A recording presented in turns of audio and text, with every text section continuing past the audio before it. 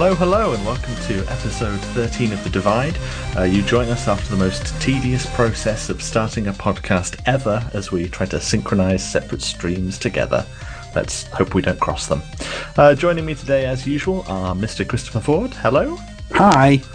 And Dr. John Wordsworth. Yo, yo, yo, what's up? Oh. Impressive. Oh, we're going to have to up our rap game on this now. Oh my god, I didn't realise it was that sort of podcast. For shizzle. How are things, gentlemen? All right. Yeah, pretty good, thank you. Pretty good. It's That was a great segment, right? moving on. I just can't help myself with caught on the weather, but it's pretty warm at the moment. What is pretty warm by Swedish standards? So last week 3 it degrees. was 21, 22 degrees for What? most of the week. And now this week it's gone down by about 5 or 10 degrees, so it's a bit cooler this week. But I think it was because Eurovision was in Stockholm, so everything was building up to that, and all the tourists were here, so they were being nice to them. So There's a flaming joke there somewhere. so that is pretty good. Good. Yeah, it was about 28 degrees here last week, and I shut the blackout curtains, I put the air conditioning on, and I sat in my pants, and I felt a lot better. Nice. It's far too hot for me. I like it a crisp 12 degrees with rain. I live the furthest south, and it has been not that hot. Move north. Don't. That's a terrible idea. I feel like don't do I that. feel like there's no sympathy for me there. There's no it should sympathy be, for anyone in the north. Oh, poor Chris! You live in the beautiful south, and you should be experiencing beautiful southern weather. But no, We've all lived there. We know that's not ever going to happen. that's true. Yeah. Your expectations are well. That's true. It's raining. Yeah, it's not actually raining. It's beautiful, but it probably will rain tomorrow. Well, I wish we did a podcast every day so we could check in on that. Yeah, But I might just edit out the entire introduction. Yo, yo, yo! Thanks for listening. Check in next week for. Yeah, that's right. oh dear. All right, let's do some follow up then. So I'm going to start because I'm more important. I'm going to follow up on some stuff we talked about back in episode 7 when we discussed the Internet of Things. Horrible word. I've been playing around with HomeKit stuff for a few days. First of all, I managed to get my iTunes to connect via Apple script, which I didn't even know was still supported in iTunes, but apparently it is, so that I could basically tell Siri to turn on the music in my kitchen, and it would start streaming it from iTunes directly over AirPlay into my kitchen speakers, which is pretty cool. But I need to configure it so that I can change the volume and stuff, because I'm so used to streaming stuff from my iPhone when I'm cooking that it's awkward doing it from like a Mac in another room, because when you want to turn the volume down, you can't, because my speakers are up on top of units. So that was pretty fun, because there's no, like, it seems like such a missed opportunity that HomeKit doesn't include AirPlay. So you can't say things like, Siri, start playing my morning playlist in the kitchen. It just doesn't work, which seems stupid. Hopefully they'll fix that in iOS 10. Yeah, but I'm sure it'll I've come got like a eventually. little Apple script solution to fix it, which is fun.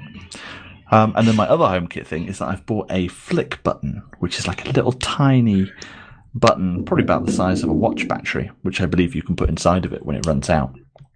And it's Bluetooth, and it connects to an app on the iPhone, so that when you press it or double tap it or hold it, it can do different things. So you can, by default, you can set it up to do things like, when I press this button, turn on my Hue lights or something like that. And usually I look at these things and I'm just like, oh, what's the point? Just use the app. Well, you've got the app anyway. But then I've started putting everything in scenes in HomeKit. So I want to do stuff like in the morning, I can say, good morning, and it'll turn off my security cameras, put the lights on, and then start playing music in the kitchen. And that's nice, but then I have to speak to Siri first thing in the morning, and that is not a good way to start any day, because she's terrible still. So now I've replaced her with a button, which I can press, and through a very, very tedious, long-winded process today, I managed to get it all working, so even when the app's in the background, you can just press the button, and then off it goes, starts my day. So that's fun. So if you've... Can you take your button away and then, like, so say to Stockholm, and if you press the button, will it turn on the lights in your house? It could do, because all it's doing is talking to the phone. So Okay. technically, as long as the phone is with me, it won't for my particular setup, because the app that I've written in order to communicate with HomeKit does it via my IP address on my local network. Because obviously, I'm not going to use my good morning or good night scenes unless I'm in my house. Like I can still control everything remotely. Like if I want to turn lights and stuff on while I'm out, or turn the security camera on or off, I can do that remotely with their individual apps. But with this particular thing, it's just local. But yeah, I mean, you can program it for anything. So you can program it to like work as a camera button. So if you like set your camera up somewhere, your phone, as your camera, and step away, you can use it as like a button to trigger the capture and stuff like that. It's just a Bluetooth button. You can just program it to do whatever you want, really. So it's pretty cool. You can carry it around with you if you wanted to, and use it to trigger things. Like, I guess if you wanted to, like, if you were had some medical reason where you could push the button and it could call someone or something. Yeah, you could do that. One of the cool things you could do if you didn't have an iPhone 6S and you were in the car and you wanted to trigger Siri, like usually you can use that phrase that I won't say now to like trigger it on the 6S because it's always listening. But the other ones it only does if it's plugged in, and most people turn it off because they don't like it, because obviously on a podcast someone says it and then off it goes. But you could use the button to trigger Siri, so you could stick it like on your dashboard in your car, and then when you're driving you can just press the button and it'll launch Siri for you and you can just start speaking, which is pretty cool.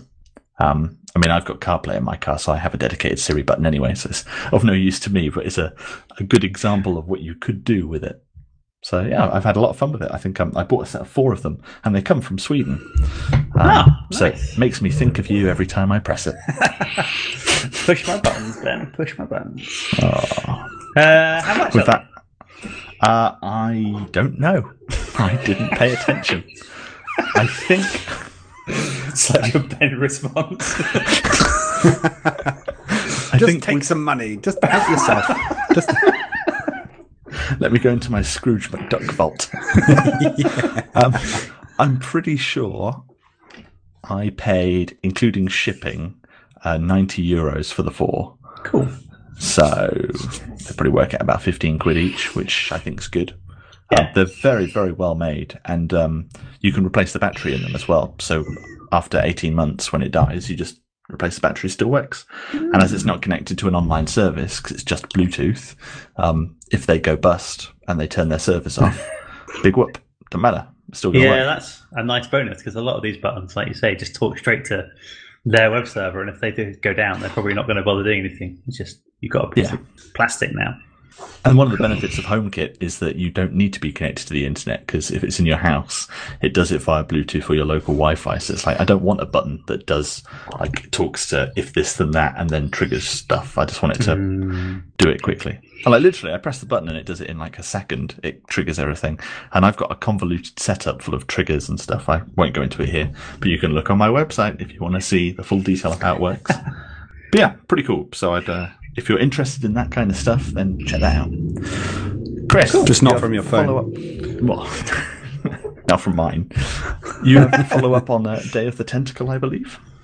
That's right. Going back to even further, back to episode 6, when we discussed new games coming out in 2016, and then in a later episode, whichever was the one where my internet died in the middle of it. I think that was possibly the good episode. Episode 9. Yes. Thanks, Ben. Okay, bye. Okay. I've kind of lost my train of thought just after the endless abuse. It's like we're in an abusive relationship. And I forgive you, just like... So I bought Day of the Tentacle remastered when it came out, and I've just finished it. And I really enjoyed it, but... I kind of feel like it wasn't as good as I had hoped it would be, purely because I think I don't have the patience for games like that anymore that I did when I was a kid. No one has the patience for those games anymore. I had a slight issue where I just remembered significant chunks of the game, and then there were bits that I'd totally blanked out. So I'd just go around sort of solving puzzles completely out of sequence with no idea why I was doing it. And then I got completely and utterly stuck, and I didn't play for a couple of weeks. And then I went back to it and solved this puzzle, and then just over the course of half an hour plowed through the last third of the game and completed it. So it was kind of good. But I was kind of I was kind of relieved when it was finished, because whilst I was enjoying it, I kind of couldn't be bothered with it at the same time, which is a shame. I'd still recommend it, but... Yeah. I mean, it's probably one of the things we're going to discuss. I mean, today's topic is consoles, and we are going to talk about games from the past. I guess Day of the Tentacle wasn't a console game, though, so maybe we won't discuss it. But I always find it's really difficult with any game... any puzzle game, if you've played it before and then you come back to it a few years later, because you remember bits of it, but because you remember bits of it, you do stuff out of sequence, or you do things based on memory, and then you can't remember what you're supposed to do, and you've not done the brain work to work it out. I do that all the time with like Portal 2. I'd be like, oh yeah, I know exactly how to solve this room, and then I get half of it, and then I'm like, don't remember what I'm doing now. And you can't, you can't figure the second half out without knowing what he really meant for the first half. Yes. Or sometimes you do the second half first, and then you're completely stuffed. But tell you what was interesting about it is that like you had an option where you could switch it between the new and the old graphics, and I swear it always looked like the new graphics. And when I switch it back into the old graphics, like it never looked like this. Let's just go back to the new graphics. This is what it always looked like. Maybe they just took the existing game and just put bad graphics over the top of it. That is definitely something we will discuss later in the episode. And nostalgia goggles. And I will say one other thing that I found slightly annoying, because it's called remastered, I suppose. Technically, they are saying all we're doing is the graphics, but there's bits like it is just reskinned. Nothing else is like. There's bits that I remember clearly from my childhood where one of the tentacles is moving across the room, and he just sort of moves on the spot for a bit because they obviously something went wrong in the code initially, and like the tentacle still does that. Like I would have just fixed that if I was remaking the game. I guess the difficulties of, do you want to when you remaster stuff keep it true to the original but just make it look nicer, or do you want to fix stuff and change stuff? Because I get really annoyed when they do try and fix things, because I think I mentioned it a little while back. They did that with Ocarina of Time on the 3DS, and they did it with Wind Waker HD, both Zelda games. And they did things like, oh, that puzzle was too hard, so we made it easier, or oh, that quest was too boring, so we've added this. And it's like, well, no, I just want it to be the same but look nice. Yeah, that's all I want. I suppose we'll never be happy, really, will we? If they had changed things, I would have been like, "Why have you changed this game? I loved it. It was perfect." If we were happy, we wouldn't have this podcast. So, you know. Speaking of not being happy, it's time for an update on my quest for vengeance against the Hydrate Spark people. I still have no Hydrate Spark. I still have no shipping notice about my Hydrate Spark. This is my long-running Kickstarter water bottle feud. I've now decided that they've just buggered up and they're not bothering anymore because they're not replying to people. They posted a very cryptic message on Kickstarter about 2 weeks ago. This was after 6 weeks of them saying, oh, we'll give you a personal update every week, and then they were just silent for 6 weeks. Where they said, oh yeah, all of your bottles, some people have got them, but they aren't very good apparently. But the people that don't have them, all of your bottles are currently trapped in a dock due to some issue, and we should have them in 2 weeks. And I'm like, So they're just in a shipping container. Yeah, apparently. I don't know what to believe. I have a feeling that there's been a lot of errors because people have been sent like the wrong colours and stuff. A lot of them have got Bluetooth problems and aren't working. I get the feeling that it doesn't work and that they've spent all the money and now they've refunded a few people who've got the wrong ones and they've run out. And so now they're just going to quietly disappear. If I get my Hydrate Spark, I will be incredibly surprised. I don't even want the bloody thing anymore. I don't need it. It's really sad because it's like they made a huge pile of cash and all they had to do is build the thing and post it out. It's not like they had. I understand when a game development company struggles because there's a creative element involved there, and it didn't work out. It's a crap game, so we spent too much time trying to make it good, and we've run out of money. But this was simple. It's like, this is the design. You've already prototyped it. Make it. Send it to me. That's all I want. And they seem to be failing in that. And I guess I learned of an interesting phrase today. It's like the economics of credibility, and I guess they've not built up any credibility with you, so they haven't got any to spend on saying the shipping container thing. Whereas if they've done a lot of good in the past, you could say, okay, I'll believe them because they've proven themselves. Well, it'd been delayed an awful lot, so the goodwill is running out now. Yeah. And now it's just probably not going to happen, which is in stark contrast to the Flic. Not to keep going on about it, but theirs was a Kickstarter thing that got shipped out, and I went on their website to buy it because it's launched, it's publicly available now, and it said, due to high demand and fulfilling stuff, it's going to be like 4 weeks till we can send them. And I was like, okay, I'll order them now because I really wanted this button set up for my new house anyway, which is going to be like a few months away. So I was like, it doesn't really matter. And then it came like 3 days later. And I was like, okay, that's good. That's how you do that kind of business. You say it's going to take a long time and then deliver it within the time that you say. You make it longer than you think it's going to be. Yeah, because you're totally going to go out and buy more buttons now as well, aren't you? I'm probably not, because I only needed one. I didn't need 4. I was just drunk. If you did need more buttons, you'd be like, yeah, I'll just get some more of these, as opposed to like if you wanted another water bottle, you wouldn't. If our listener Chris wants to buy a button, now he knows where to buy one from. Yeah, Ben. You can buy one of Ben's 3 that he's got left over. €90 they cost for 3. Well, if I wait a month, that'll be about £200, won't it? Speaking of prices, Mass Effect Watch, how's it going? It's a non-mover at the moment. It's still the most expensive on PS4 at $49.99. Jesus. $44.99 on Xbox One and $39.99 on PC. I don't know when this episode's going to go out, but at the moment, The Witcher 3 is 50% off on like everywhere at the moment, on GOG, Humble Bundle, and Steam. It's £17.49 for a game with like 200 hours of content. Yes. Yeah, I've seen it this price once or twice before. It's as they release DLC, they obviously want you to buy the core game so you can get on the DLC train. But it's definitely worth it. I just haven't got the hours. I bought it yesterday. I'm probably still going to buy it.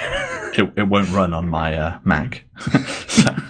The thing about The Witcher that I don't want to play it, and I think that's because when I play a role-playing game, I like to make my character. I don't like the fact that it's an RPG, but I have to play as that old guy. Right, don't make an RPG where I can't make my own character. Yeah, there is a lot of fun in making your own guy and your own tale as opposed to just playing someone else's tale. Yeah, I don't mind that though. See, I don't like picking my own guy because then you get the the usual mute protagonist. Or occasionally, I suppose Sunset Overdrive does it nicely, whereby you can pick how they look, but they do actually talk and have their own voice. But you're not really controlling them because there's no decision making. I suppose Mass Effect, you get to pick your class and you get to pick your look and then send it to the world. Yeah. That's true, but then it's also like stuff. That's why it's £50.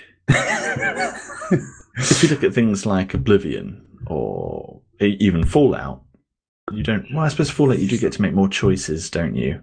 But something like The Witcher 3, there's no choices to make. It's just missions and stuff. Right. It's more like GTA in that there are a set number of missions to do, and it's open worldy, so you can do them in any order you want. So don't call it an RPG. Well, yeah, that's also true. Yeah, but you are playing a role. A role-playing game doesn't mean that you have to have multiple classes, does it? I'm playing a role when I play FIFA. It's the role of a footballer. Well, exactly. I wouldn't call it an RPG. Episode 14, classic definitions of role-playing games. The Nerdist. I need to get my pipe for that. Yeah. All right, let's move on to interesting news. Christopher, you have something to discuss, I believe. I do. Netflix menus. So, this is the most pointless thing in the world, and I discovered it, and it's cool. and I've looked at it once, and will probably only ever look at it again when I've had too much to drink. Netflixmenus.com. You can go and see what food they're serving this week in the Netflix canteen. I don't know why. My God. I was expecting something really interesting there. I know. I was thinking, I'm sure the UI hasn't been redesigned. My menus look the same. It's bizarre. It's the most bizarre website. It's just like, this is what we're serving this week. It looks great. It's like, yeah. That's it. I think we should talk about the definition of cool news, Chris. Well, okay. Quirky news. We'll add what else have you got for us? Have you got anything else? Yes. This week, Sci-Fi, the previously known as the Sci-Fi Channel, which was a much better name, have ordered a pilot for a series that's been chatted about on the internet for quite a long time now, which is going to be a Superman prequel. Well, I suppose a Super Family prequel, because there's several of them now. Set, I believe it's meant to be about Superman's grandfather and his many adventures on the planet of Krypton, which presumably they'll do like a Smallville, and will be building up to the fact that the planet gets destroyed, and that'll probably be the end of the last episode that happens. But it's been rumored for quite a while, and Sci-Fi have just ordered a pilot, and within about 3 or 4 days of ordering the pilot, they put out a teaser trailer. Which looked like it's not online, but from what I read, it looks like it's just scraped loads of footage out of Man of Steel, and they've already given it a date, which means that they're probably already intending to order a series go beyond the pilot. I'm not entirely sure whether it sounds any good. I kind of feel like it doesn't, but there's quite a lot of buzz about it, and it would be interesting to check out. Cool. Yeah. There's a bit of an overload of superhero stuff at the moment, unfortunately. There is a lot. I think that's what initially put me off watching the new Captain America film, but I've heard so many good things about it, I'm going to watch it. But you just kind of think, everything's a superhero film or TV show. Yeah. I'm really looking forward to Lego Batman. That's my superhero film that I'm looking forward to. Well, that's good, Ben. You're getting involved with the superhero things like everyone else. Have you seen the trailer for Lego Batman? No. It is awesome. Is it still Will Arnett? It is still Will Arnett. Excellent. Yeah. It's a good trailer. I highly recommend. Well, the only piece of news I'll watch I've it got, after this episode. You should. The only piece of interesting news I've got is that Nvidia have finally announced their next graphics cards with the GTX. Oh, yeah. JW knows what we're talking about. The 1070 and the 1080, but more interestingly, the first benchmarks came out yesterday. Polygon and Ars Technica both had reviews with benchmarks where they basically went, yeah, it is better, but it's not as much as we want. And it's like, well, it's 30% better than the Titan or the 980 Ti, which are now more expensive than more expensive than what the 1080 is going to cost. Whereas it's only 63% faster than the 980, which is £30 more expensive then. Yeah. And it's like, that still sounds pretty good. Still can't really do 60 frames per second 4K gaming on one of them, which is disappointing because that seems to be like the next milestone to hit, because you don't want to be spending a shit ton of money getting a nice computer, getting a 4K monitor, and then playing games at like 40 frames a second on it. That's not what anyone wants. Might as well just get a Mac. You might as well. So I'm intrigued by it because I'm about to build my PC. I'll be building it probably next month, actually, just when this comes out. So I'm now not sure. Originally, I was going to get a single 980 Ti. I think I'll probably just get a single one of these. Yeah. I was toying with the idea of getting two of these and SLIing it, but I don't think I want to do that because apparently it doesn't really work that well anyway. So I think I'll just get one. And then SLI is really hit and miss. So I wouldn't. I mean, the technology behind it is a bit crazy because obviously we'll try and render this half of the frame or this every other frame on one card and then the other one, and that obviously doesn't always sync up because they're bits of hardware. So the difficulty is I'm not getting a 4K monitor because I don't want a 4K one, I want to get a ultra widescreen 1440p one, which is 3440 pixels by 1440. So it's like a 21:9 aspect ratio. So the requirements are somewhere between 1440 and 4K. So I might, if I overclock it, just be able to hit 60 frames a second with the 1080 at that resolution. I think at the 1080 and at 4K, you'll probably get 60 FPS if you don't want the max settings on things. No, you want the max settings on things. What's the point otherwise? I'd rather have max settings than a high resolution. I'd rather have 1080p at ultra settings running at 100 frames a second. But then that's just me. I got my 1440p, nice middle ground, and most things run at 60 frames on my 970. But I'm going to be getting one of those 1080s when they come out. There's nothing's holding me back from 9 teraflops of power. I have a Mac episode with lovely title onboard right there. graphics. Onboard graphics. I have onboard graphics on my Mac. It's brilliant. I can play.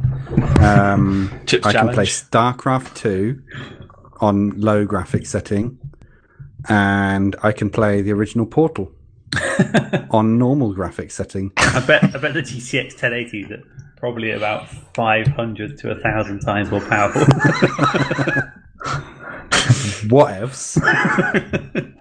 The only other piece of news that I have, which I don't even know if it is news because it was announced ages ago and it's not happened yet, but who is looking forward to WWDC? Yes, I am. Yeah. That's coming up in a month, isn't it? Just under a month. Yeah, I guess 3 weeks. Do you have any month, predictions? Yeah. You are. I was having a discussion earlier on today about when the next batch of Apple tech is likely to be released, and I thought, I know whose finger is so on the pulse that it is the pulse. I'll ask Ben live on a podcast. I'm very much like a Victorian nurse in the way I take the pulse. Yeah, I'm right up there. yeah. I believe that there will be, in terms of hardware, new OSs, aren't we? Yeah. Well, first of all, you get new OSs, but they won't be public. They'll be betas. Yeah. And you should never install a beta because they're terrible. So don't do it. I've done the public beta for the last Yeah, two. you bitched about it for ages. No, Don't do it. the OS 10 is fine. It's the I did the public beta for iOS 9, which Don't do that. destroyed my phone and still will. is still broken. But Yeah. I did Yosemite and El Capitan, and they were both really good. In fact, the beta was OS X better than ones. the El Capitan beta was better than the GM release that came out. The By the OS X time- ones tend to be pretty stable because they don't really change much. By the time they've hit public beta as well, especially on the desktop ones, I've never seen many problems with them. The iOS ones are still a bit more dodgy, but Yeah. But people that buy developer accounts so they can get the iOS previews just don't, because it's going to kill your phone unless you've got a spare phone lying around. But then that's annoying as well because you install it and then you can't use half the stuff because it requires your main accounts that you don't want to put on a spare phone.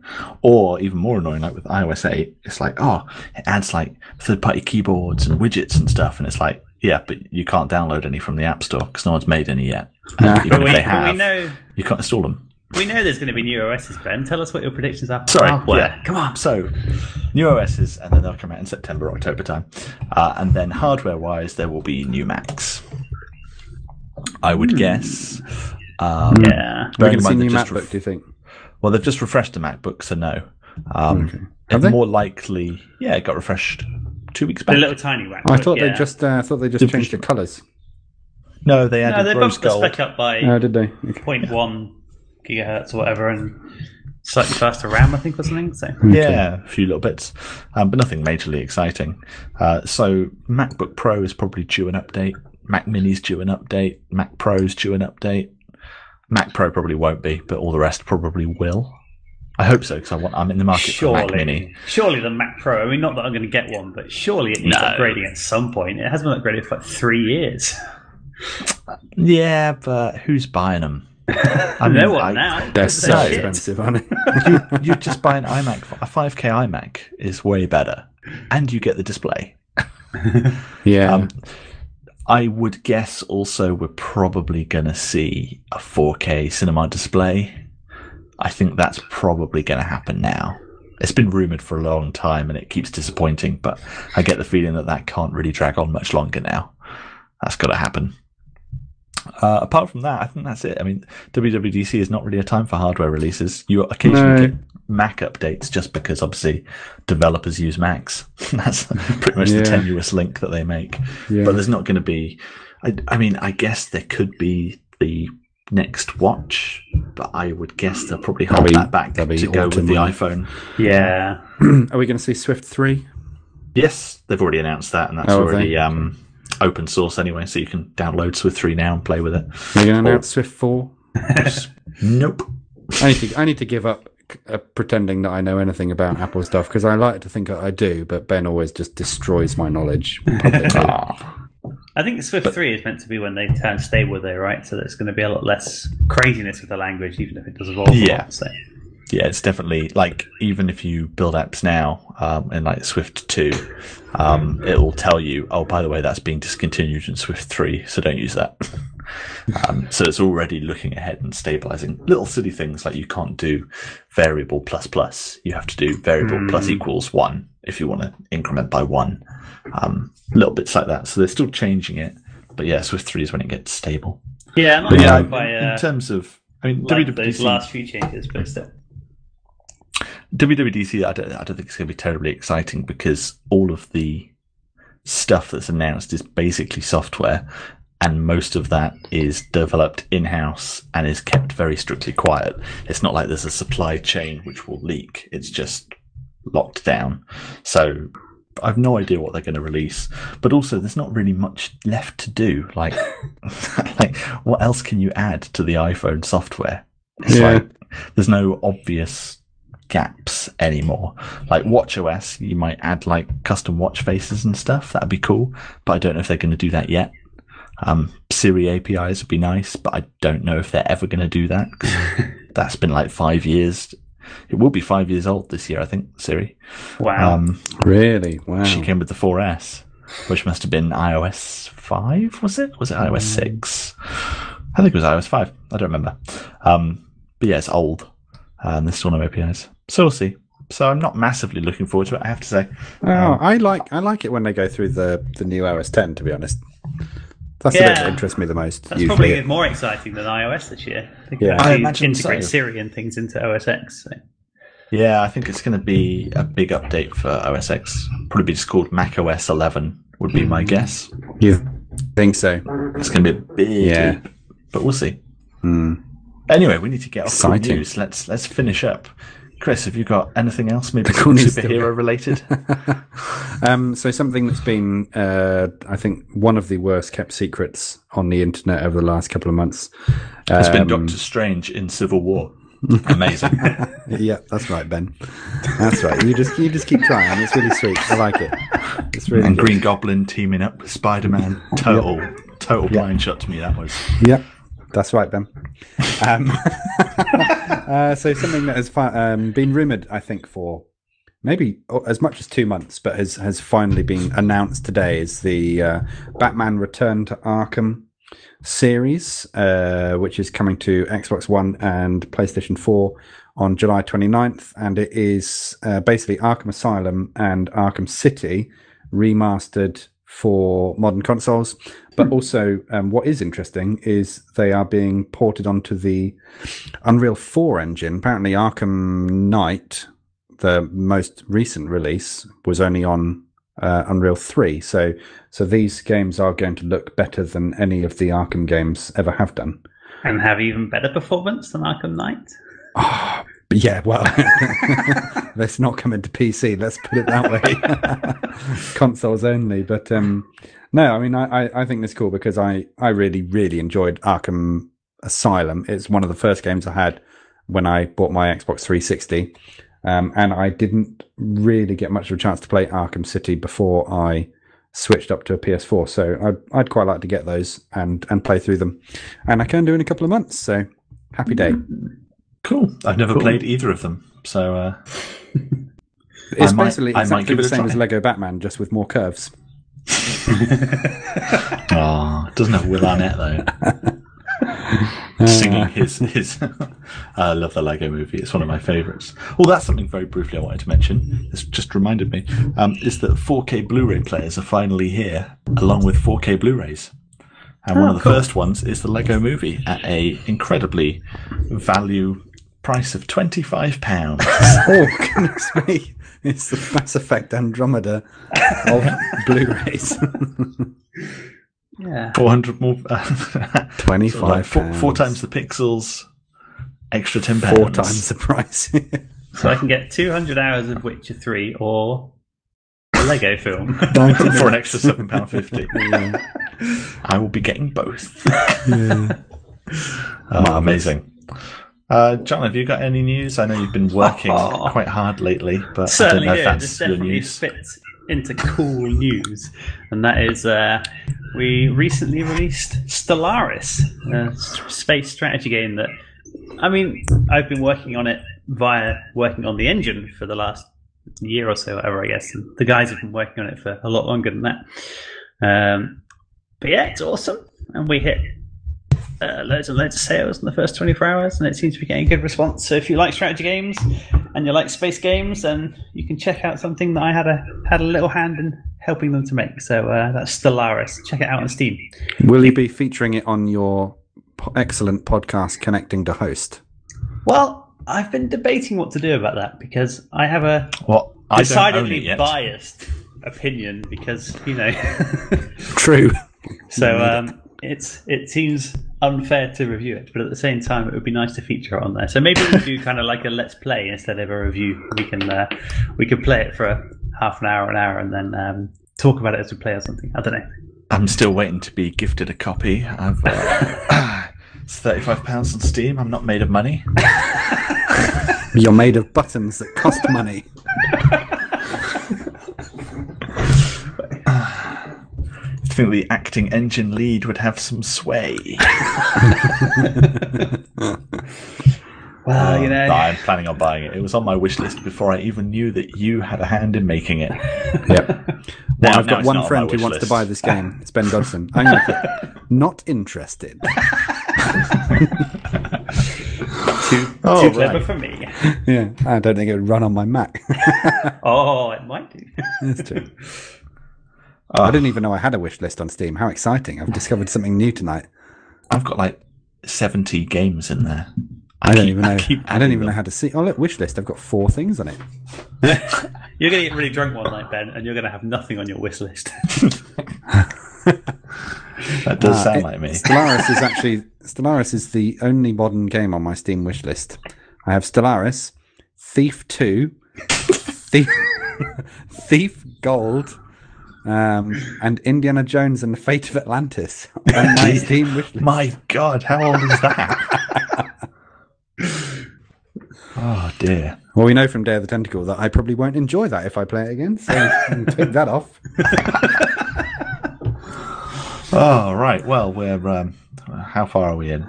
40 minutes in. We should probably start with the main topic of the show. Nice.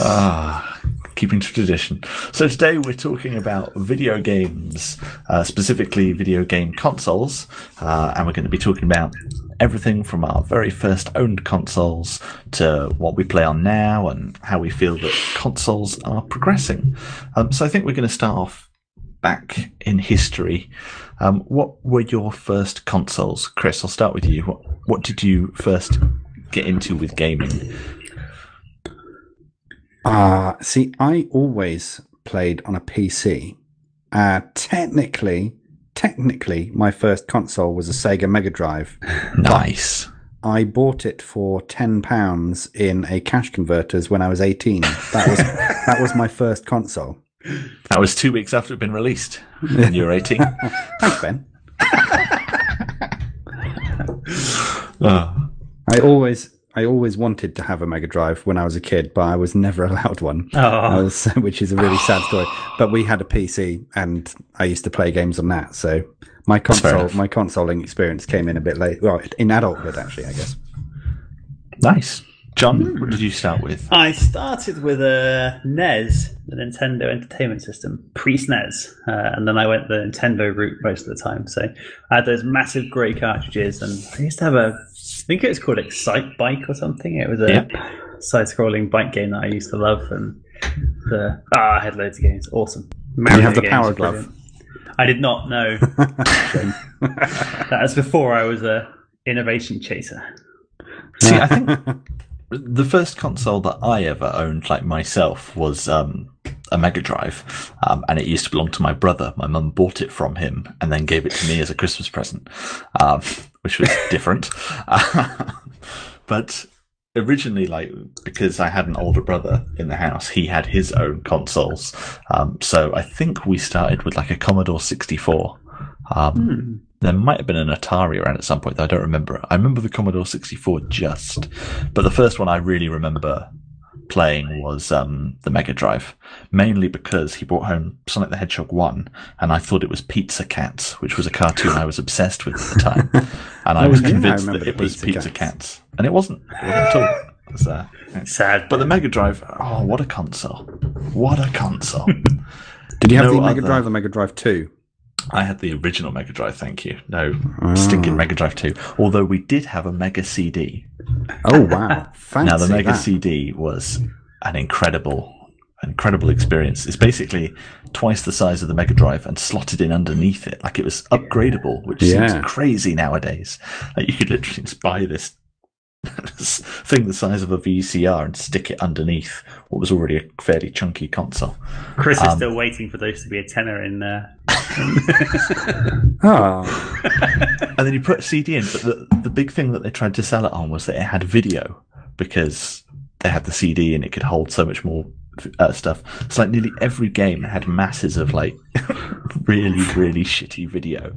Like the resolution must have been like in the hundreds of pixels. Like I can't even imagine how low quality it must have been. I can still remember is it like Sewer Shark or something? Sewer Shark was the one I was going to mention. One of the first games they released on a Mega CD, and I still can see those pixely graphics. It was like the FMV that you got in like The Seventh Guest and Wing Commander 6 and things like that. But on a console, so it was exciting. 320 by 240, I think they were. Of course, most people bought the Mega CD just to play Night Trap, which was a game where you basically watched some teenage girls get abducted in their own home with video, which was very racy at the time. But, we're all laughing, but we don't support the kidnap of teenage girls from their homes. Don't put words in my mouth. Thank you. You keep your beliefs to yourself. But yeah, the Mega CD was amazing. Amazing console. So what other things have you owned? I suppose probably best just to go quickly through what consoles you've had over the years. I'll start with you, Chris, because you started later. So yeah, it's true. My list is short. I had my Mega Drive. I had a SNES, which I bought on eBay for a little while. I can't remember. I didn't have it very long. Can't remember why. And I had sold it back to cash converters so that you could buy games for the Mega Drive. That's right, Ben. That's right. See, I was reliving my consoleless youth as I got older, and that's fine. I had a PS1 when it was relaunched as a PS1, and I think the only thing I played on it was that thing with the dance mat, Dance Revolution. Oh, yeah, DDR. Legend. And that's I think I bought that for about £30, and that was when it was new because the PS2 was already out, and that was what started my long hatred with the PlayStation controller, which is why I never had a PlayStation again until recently. I had an N64, which I think I also bought on eBay. So that was not new, and I loved that. That was a really good console. And then I had my Xbox 360, which I bought like maybe 5-6 years ago, and now I have my PS4. So actually, I've had quite a lot, considering that I started late. Yeah. To be fair, it's a good batch of consoles right there. I'm always tempted to go and buy like a N64 or Mega Drive now. If I could get one for a tenner tomorrow, I'd just probably do it. Actually, I had a Game Gear as well, and I had a Game Boy. That's it. I was never allowed a console, but I had a Game Boy when the Game Boy was first released, and I loved it so much. In fact, I loved it so much that I eventually sold it and bought a Game Gear. because that had coloured graphics, like 256 colours or something, wasn't it? You know that there was a portable Mega Drive. It was called, I can't remember what it's called off the top of my head. I'll find out, put it in the show notes. But literally, you put like 8 D-size batteries in it, and you could put a Mega Drive cartridge in, and it had a screen like the size of a Game Boy screen. But you could cart it round, and you could play Mega Drive games like goodness me, just while you're out and about. Crazy! I saw it recently. I was like, I've got to buy one of those, and then I was like, no, you don't. What about you, John? What did you what have you had? Right, let's begin. Going to start with I mean, you mentioned a couple of things like the Commodore 64, so I'm going to include them, even though they're more computers than consoles. Oh, I had a Commodore 64. Oh yeah. Okay, see, I consider that because it did have a cartridge slot in the side, I suppose. It was only for games, wasn't it? I didn't know. It was actually a computer. Programming BASIC on it.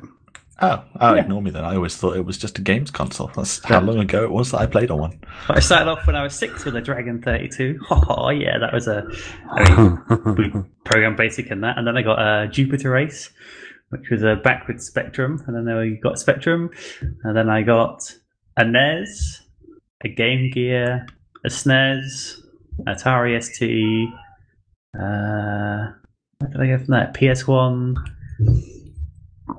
I had what was it called? Amiga CD32.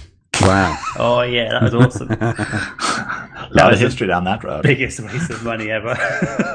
Sad. He had all the consoles in Cornwall. I never had the Mega Drive, and I never had I never had an N64. So my friend had an N64, so I played on it an awful lot, but I never had one. And then I went down the, PS1, PS2, PS3, PS4, Xbox 360, Xbox One, and the Wii. Nice. So. Oh yeah, I have a Wii as well. Everyone forgets the Wii. Everyone forgets the Wii. Because everyone's got one and they wish they didn't. Yeah. Game Boy, PSP, PS Vita. All the consoles. Pretty healthy smattering. I've had my I think that's share unhealthy of consoles. Somehow. Your list puts me in mind of my friend James is, for some reason, he has set himself on the path to collect every single games console that ever was, and he just has them piled up in his loft, I think. In fact, he now owns my N64 because he needed one, and I needed the money. Yeah. When I was single, I used to have a bookshelf which had old consoles on it and the controllers, which I displayed neatly. And then once I had a girlfriend, that all went. And your friend James wasn't a guest on this show. Why? I know. Well, he said, "Oh, you should get me on as a guest." I was like, "No way, man. We don't want you on our podcast." Your opinions would be too strong and knowledgeable for us. Well, in terms of the ones that I've had, I started with the Mega Drive and the Mega CD. And then I think after that was the N64, GameCube, PS2. I never had the PS1. A Dreamcast, which I bought from a Index catalog shop for £10. Oh, yeah. Nice. Because no one was buying them and they were just getting rid of old stock. And someone shouted, "They're selling them for £10." So we went and bought loads of them. Ripped out. They had water cooling systems in them. So we ripped them out and used them for electronics. But I kept one and played Sonic, whatever the hell it was. It was an awful console. So there was the PS2. And then must have been... What was after that? I think I stopped playing consoles for a while after that until I bought the Xbox 360. And then the Wii, the Wii U, the Xbox One. And that's it. I've never owned a PS3 or a PS4. Did none of us have an original Xbox, or did John say no? No, I didn't. Interesting. That was the one that passed me by. Yeah, interesting. I never bothered with that either. I mean, I was not playing consoles at that moment at all. I was just playing the retro ones and mostly PC gaming, so I was not interested in it. But that's interesting how none of us have had one. Yeah, I've never owned one. Considering we've all got 360s. Yeah, that's true. Well, the 360 was so much better. Yeah, but not when the Xbox came out. Yeah, the Xbox was just as good as the PS2 or whatever the equivalent was at the time. Yeah, And it had Halo, which was a great game. For the PS2, it had Final Fantasy, so that one. Fair enough. In terms of handheld ones, I had a Game Boy Color was my first handheld console, with a copy of Pokemon Red, and then I got the Game Boy Advance, and then the Nintendo DS and a PSP, and then I bought a 3DS, and that was it. I stopped after that, and now I have a phone like a normal person. Yeah. Interesting. So, emulator-wise, like John, you were saying about how cool it would be to go back and like buy a Mega Drive or an N64 and see how they work still. I've actually done that.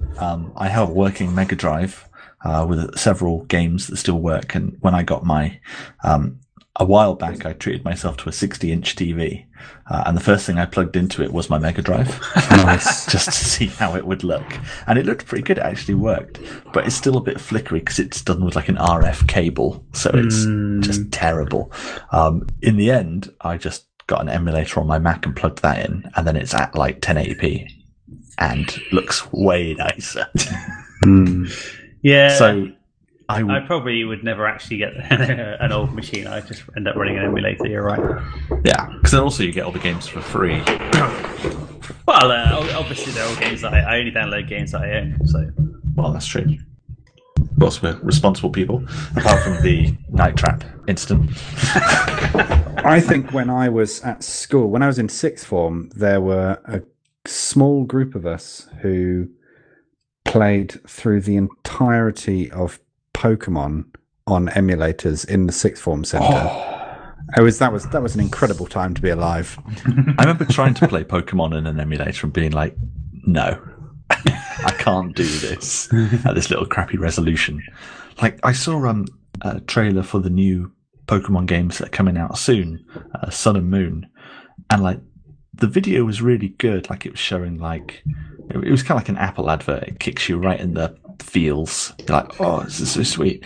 But then it shows, like, intersperses it with footage from the game, and because it's on the 3DS, it's like shockingly poor resolution.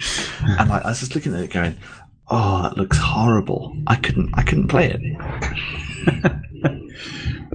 Which brings me quite neatly to nostalgia goggles, which is the problem with emulators, is that you realise just how terrible games used to look, especially early 3D games. Like, you're going back to like your Mario 64 or GoldenEye. Oh, see, I think Mario 64. I think that does okay because it's cartoony. Yeah, I think GoldenEye looks dreadful because they're trying to go for realism. I think it looks terrible, Mario 64. It's like got a colour palette of about 8 colours. It's horrible. But it's only supposed to have big, bold colours, so it's fine. Like you say, GoldenEye, you look at and go, oh, painful. But Mario 64, I can still play that. That's cool. I had when I first got my Xbox 360, I bought the Mega Drive Mega Collection, or whatever it is, which has got something like 40 games, 25, 30 games, right. 40 games, something like that. Oh, they were awful. It's a real shame. I didn't play it for that long because like every game I tried, I was like, meh. See, I think the Mega Drive holds up quite nicely because it's got that only a few games. Though, I think only a few games. I think this is the time I'm going to bring up the best game of all time for the Mega Drive, which is Michael Jackson's Moonwalker. If you've never seen Michael Jackson's Moonwalker, if you've never heard of it, it was based on the hit film of the same name, and it basically involves you as Michael Jackson going around various levels rescuing small girls, which he then shouts "ow" as he finds them, and then at the end shouts "who's bad" and then fights Mr. Big, and then it has this perfect pixel representation of Michael Jackson's face going "oh." It's amazing. It's the best game. Seen the Michael Jackson Moonwalker on Mega Drive Angry Video Game Nerd film? No. I have not. Oh, God. You've seen the Angry Video Game Nerd, presumably? Yeah. I think so. He's a guy who seems to own every like my friend James. Actually, he owns every old console, but he also seems to own pretty much all of the games as well. And he makes these YouTube videos where he basically, like, he really focuses in on the fact that the old games are really incredibly frustrating to play. And and like the whole focus of his videos is just him basically screaming at how rubbish the game is to play. But the Michael Jackson Moonwalker video is superb. I'll link to that in our show notes. One of the funniest things about that game is that there's a level set. There's an 8-bit track of like all of his songs that plays, which is amazing. But there's a whole level set in a graveyard, but it doesn't play Thriller. It plays Another Part of Me, because that was his new song at the time, and they wanted to get it in. So you're like walking through the graveyard fighting zombies, and there's no Thriller music, and it's like, what? We should have recorded the show with like 8-bit audio filters over it. We could get new theme music just for this week. Says the person who wouldn't have to make it. But no, emulators are a good way of going back, just because they make it look more like you remember. Especially as like with the N64, that had an interesting upgradable part where you could put in I don't know what it was. It was like a texture pack thing that you could put in the front, and it let certain games get like better textures. And one of them was Majora's Mask, and I think Turok 2 used it as well. So most emulators support that, so you get better textures, and some people have remade them so they look even better than they should. So emulation's a good way to go to play some of those old favourites. I loved all those weird things that old consoles did. Like, was it? It was one of the Sonic games, maybe Sonic versus the one with Tails in. And Sonic and Knuckles. You could plug in the other games. Yeah, and it had a slot in the top of the cartridge, so you could plug in the other ones and it used the data from the other game. Now, with the emulator, I remember getting the ROM for that, and then I had one of the other game ROMs, and I literally like stuck the files together in Linux, and it worked. Really amazing. Because I guess it just, the unzipped cartridges were just 4 megabyte blocks of memory, and that's incredible. The second lot was just stuck onto the first, so because you knew what to do with it. It's like, oh, that's awesome. With the Sonic and Knuckles one, it not only let you if you put Sonic 2 into Sonic and Knuckles, it let you play it as Knuckles in Sonic 2, and it's like, what? How? And you could access different areas because you could walk up the walls and things. Yeah. Another game that did cool stuff like that was Micro Machines. Micro Machines 2 or Micro Machines Military, where the cartridge literally had 2 joystick ports in it. I remember that. You could plug in 2 more controllers. And you could share controllers, so it's 8 players, right? So you could play 8 players. How do you share the controller? That makes... What? One person uses the D-pad, and one person uses the A, B, C, and then B start to do up, down, left, right. Because all you have to do is basically go left, right, forward, and jump or whatever. You can jump. So it's basically left, right, and drive, So of course. Actually, it reminds me also, like you say, like they don't seem to do stuff like this anymore. Probably because they don't need to. Most of this stuff was just horrible hacks to get around the hardware. But one of my favourite games on the Nintendo 64 was Banjo-Kazooie, which is a rare game, platformer, amazing. And one interesting thing that they had with that was that there were certain things that were like locked away that it showed you when you completed the game. Like there was an ice key, and there were like eggs hidden in places that you just couldn't get to. Like you could see the ice key, but you couldn't get to it. And then when Banjo-Tooie came out, the idea was that they'd found a bug in the N64 where basically when you turned, if the game was on and you pulled the cartridge out, it would stay in memory for 30 seconds. And then if you plugged another cartridge in, it could access that memory. So their plan was that you basically got to the end of the game and then you unplugged the cartridge and then stuck Banjo-Tooie in, and then it would unlock... Oh no, sorry, the other way around.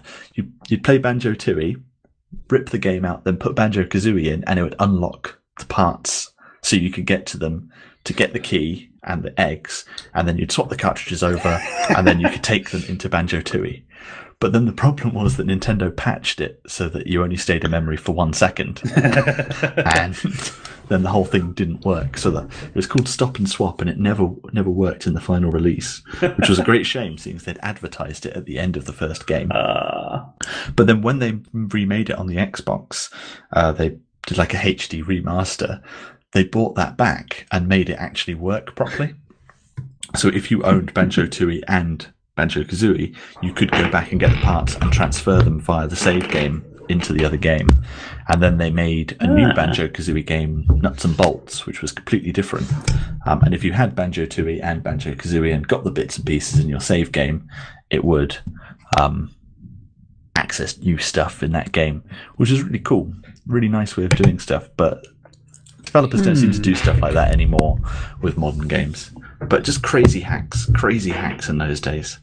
I remember with my Wii, and this is just literally just a hack, but nobody remembers with their well, with Zelda Twilight Princess, there was a hack for the first year or two that the Wii was out, where you basically someone figured out that if you put your name as a horse as a really weird long string, then it would overflow a buffer in the game and then start running code from a certain point. So you could use a save game with Twilight Princess to run arbitrary code on your Wii, which meant you could root it, which meant you could replace the bootloader, which I did, and then run emulators on it. So my Wii was a SNES, NES, Game Boy, Game Gear, Master System, Mega Drive emulator. If you pushed a button when you booted it up or something, I can't remember what you had to do to make it boot into the special mode, but it's pretty that good. That was one of the cool things with the Dreamcast, is that it had an amazing homebrew community because it was easy to root it. But you could like literally burn CDs. Like you could just burn the game on a CD and stick it in, and it would work because it had like no protection. Like in the GameCube, the CDs actually spin the opposite way, and there were mini discs, so you couldn't like copy them.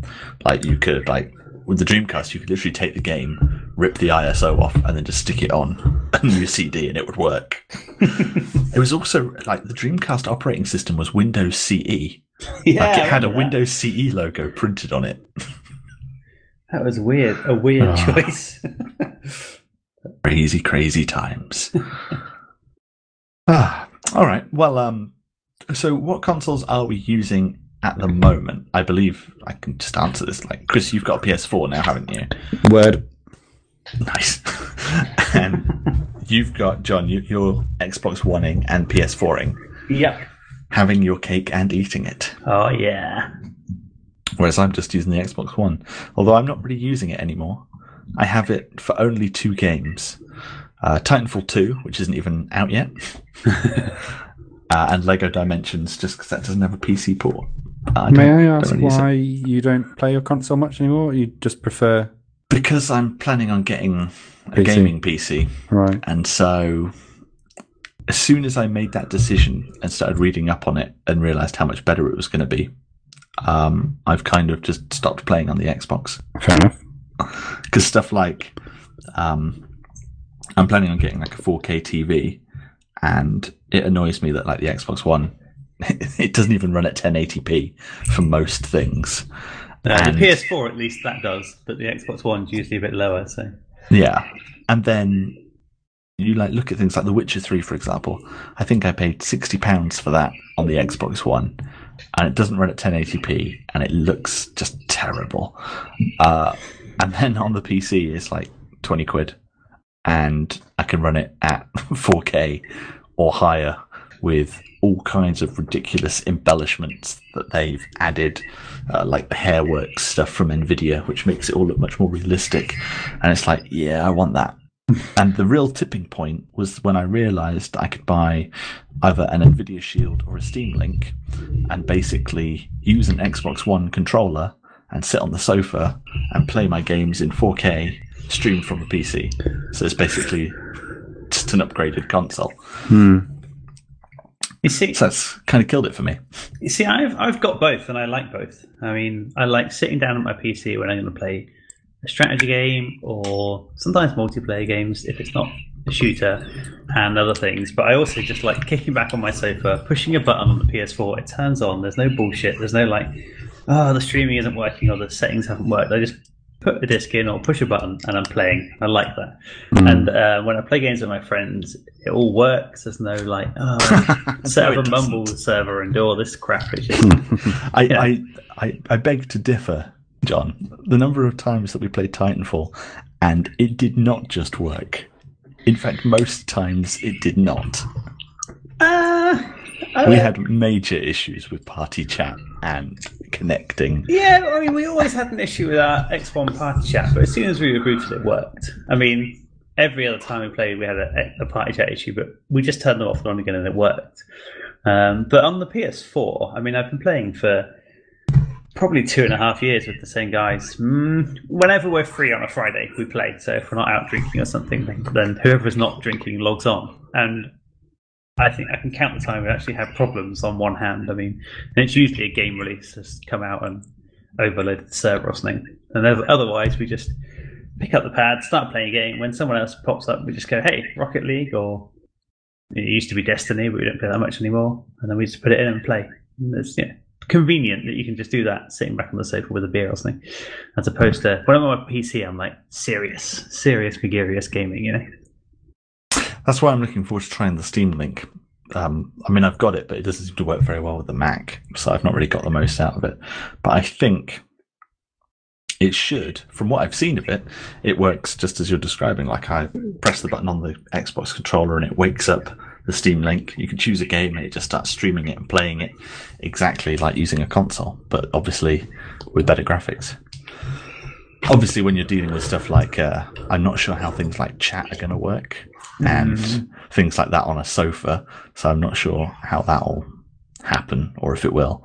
But I think there's ways around that. But it's interesting. It's just the one thing that I miss most is the achievements. Going to gamer score. Because that's the one thing that kept me on Xbox. That's kind of the main reason I went for the Xbox One, realistically, is because I liked the achievements and I'd already got like a huge gamer score and I wanted to keep it. So it's kind of weird not doing that anymore, but it doesn't really matter. I'm also a bit of a filthy casual when it comes to shooters, and I find filthy casual. The playing field's a lot fairer when you come to games. I'm going to say like Call of Duty, but I don't really play Call of Duty. But those sorts of games on a console, because you don't get someone who can just jump around and get 20 headshots in 3 seconds.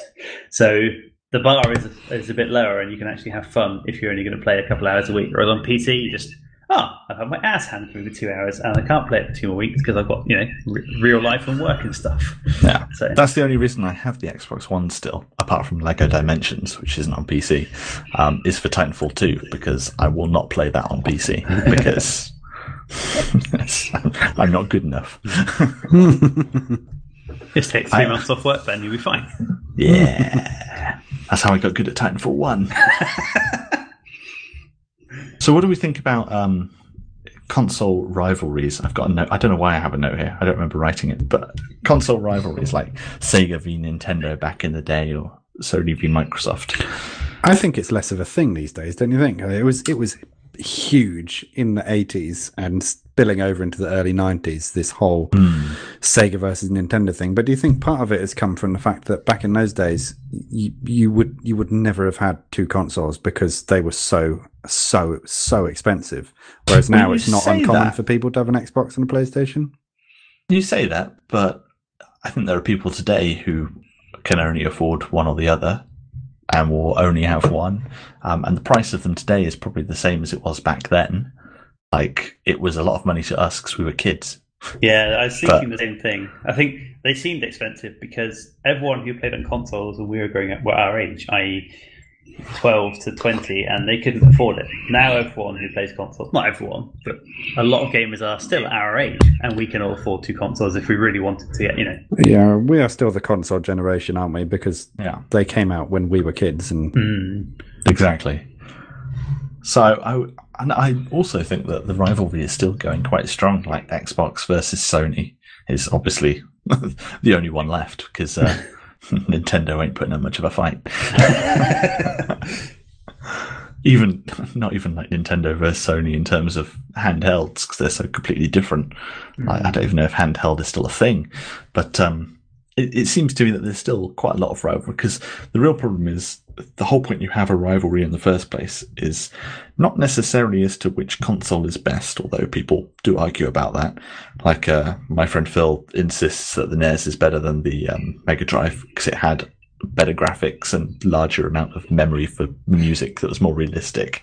And I'm just like, didn't have Moonwalker. And that's the key, is that we're still in the same shitty situation that we were back in the 80s of you've got two consoles, and so there's some games that are only going to appear on one. So there are certain games that are only on PS4 and certain games that are only on Xbox One. And it's incredibly frustrating, especially when sometimes they're not on PC at all.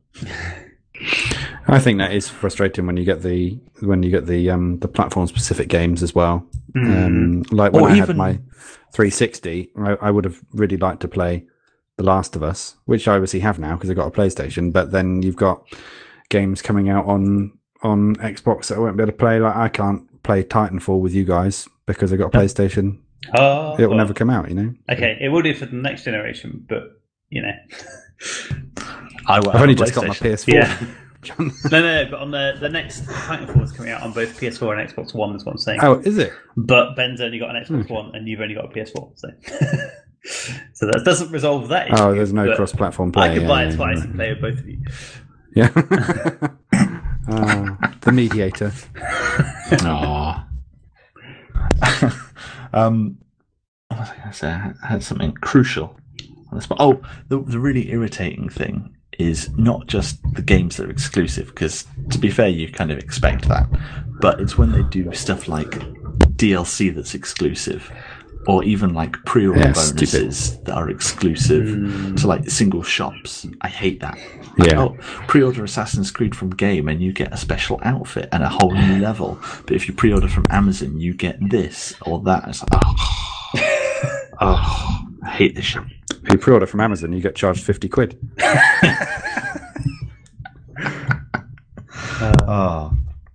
So what's next for consoles?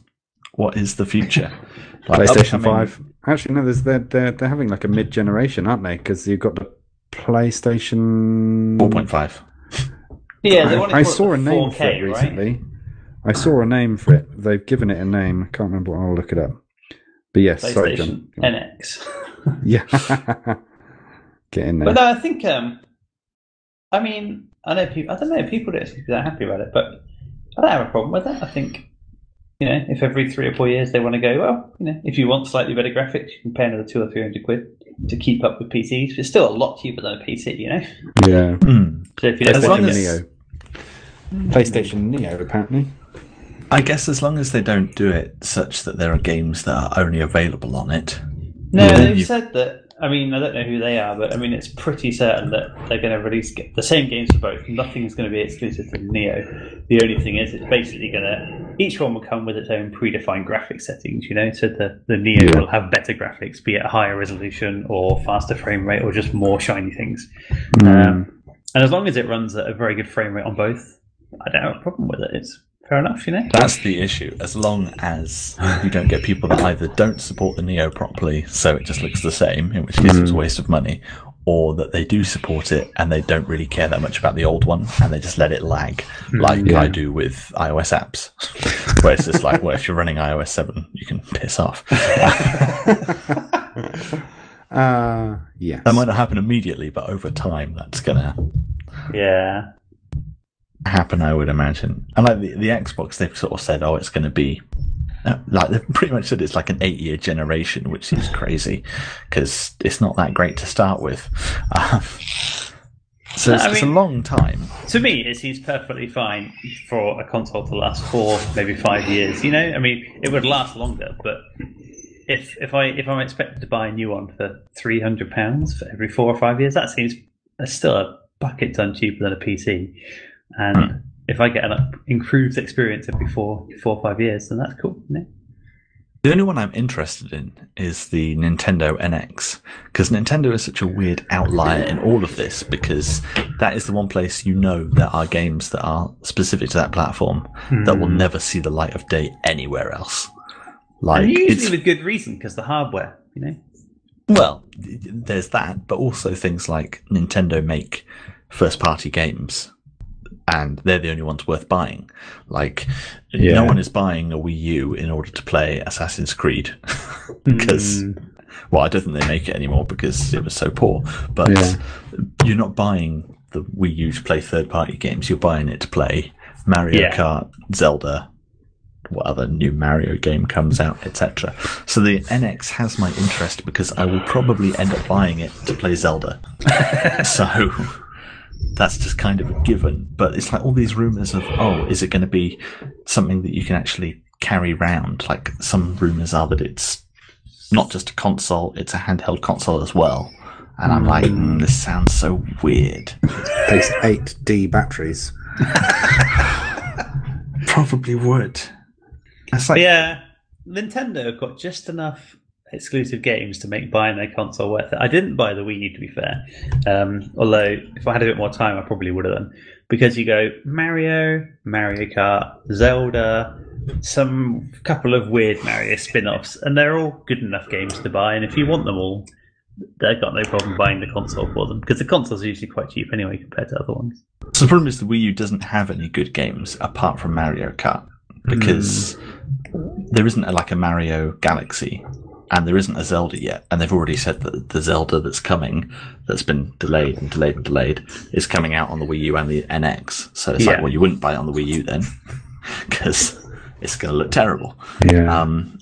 So it's kind of a tricky situation, that one. New Super Mario Brothers 2, wasn't there? Oh, yeah, who cares about that, though? Oh, did you not like the original New Super Mario Brothers on the Wii?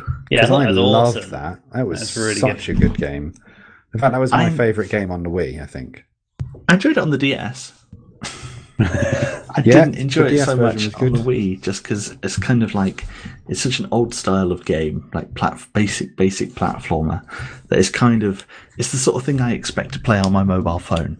It's not what I expect to pay 40 quid and play on a console.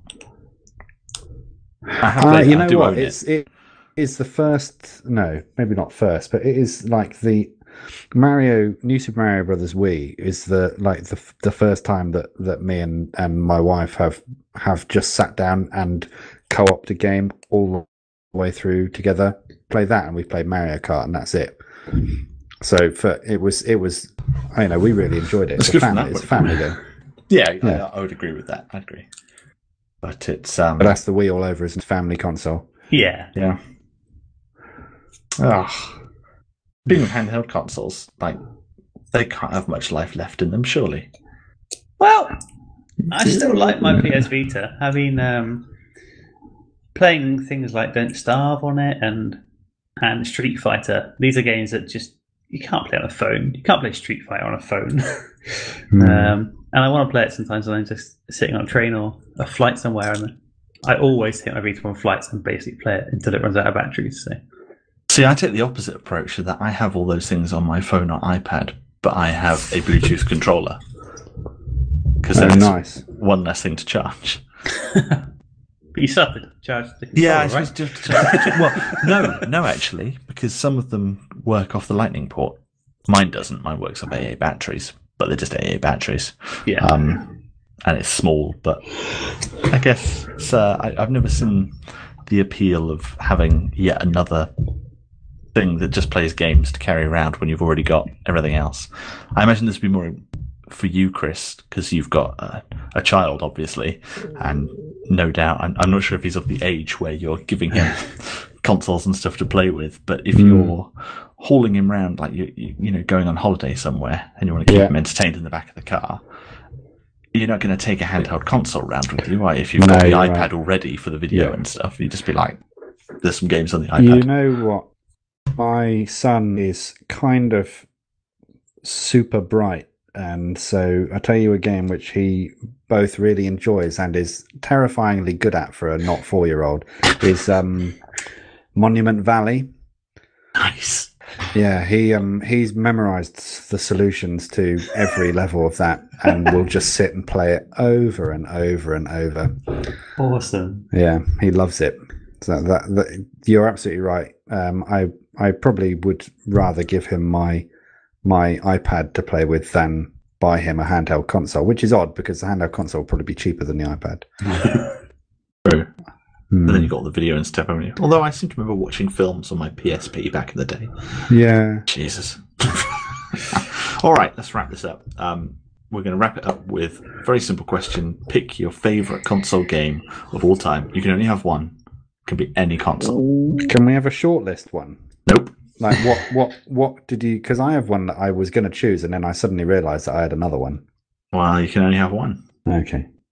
I'll let you have two. If you honourable. like. No, I was just going to have an honourable mention. Okay, honourable mention. Honourable mention. I was going to say Dragon Age Origins on Xbox 360 because I love it, but then I realised that even better than that is Aladdin on the Sega Mega Drive. Legend. Yeah. That is a good choice right there. Yeah, and I finally, at the age of about 31, I finally beat that game. John? I think I'm going to go with Super Mario Galaxy. That is a very good choice. Distinctively console-based, and I think the best Mario game. I'd go along with that.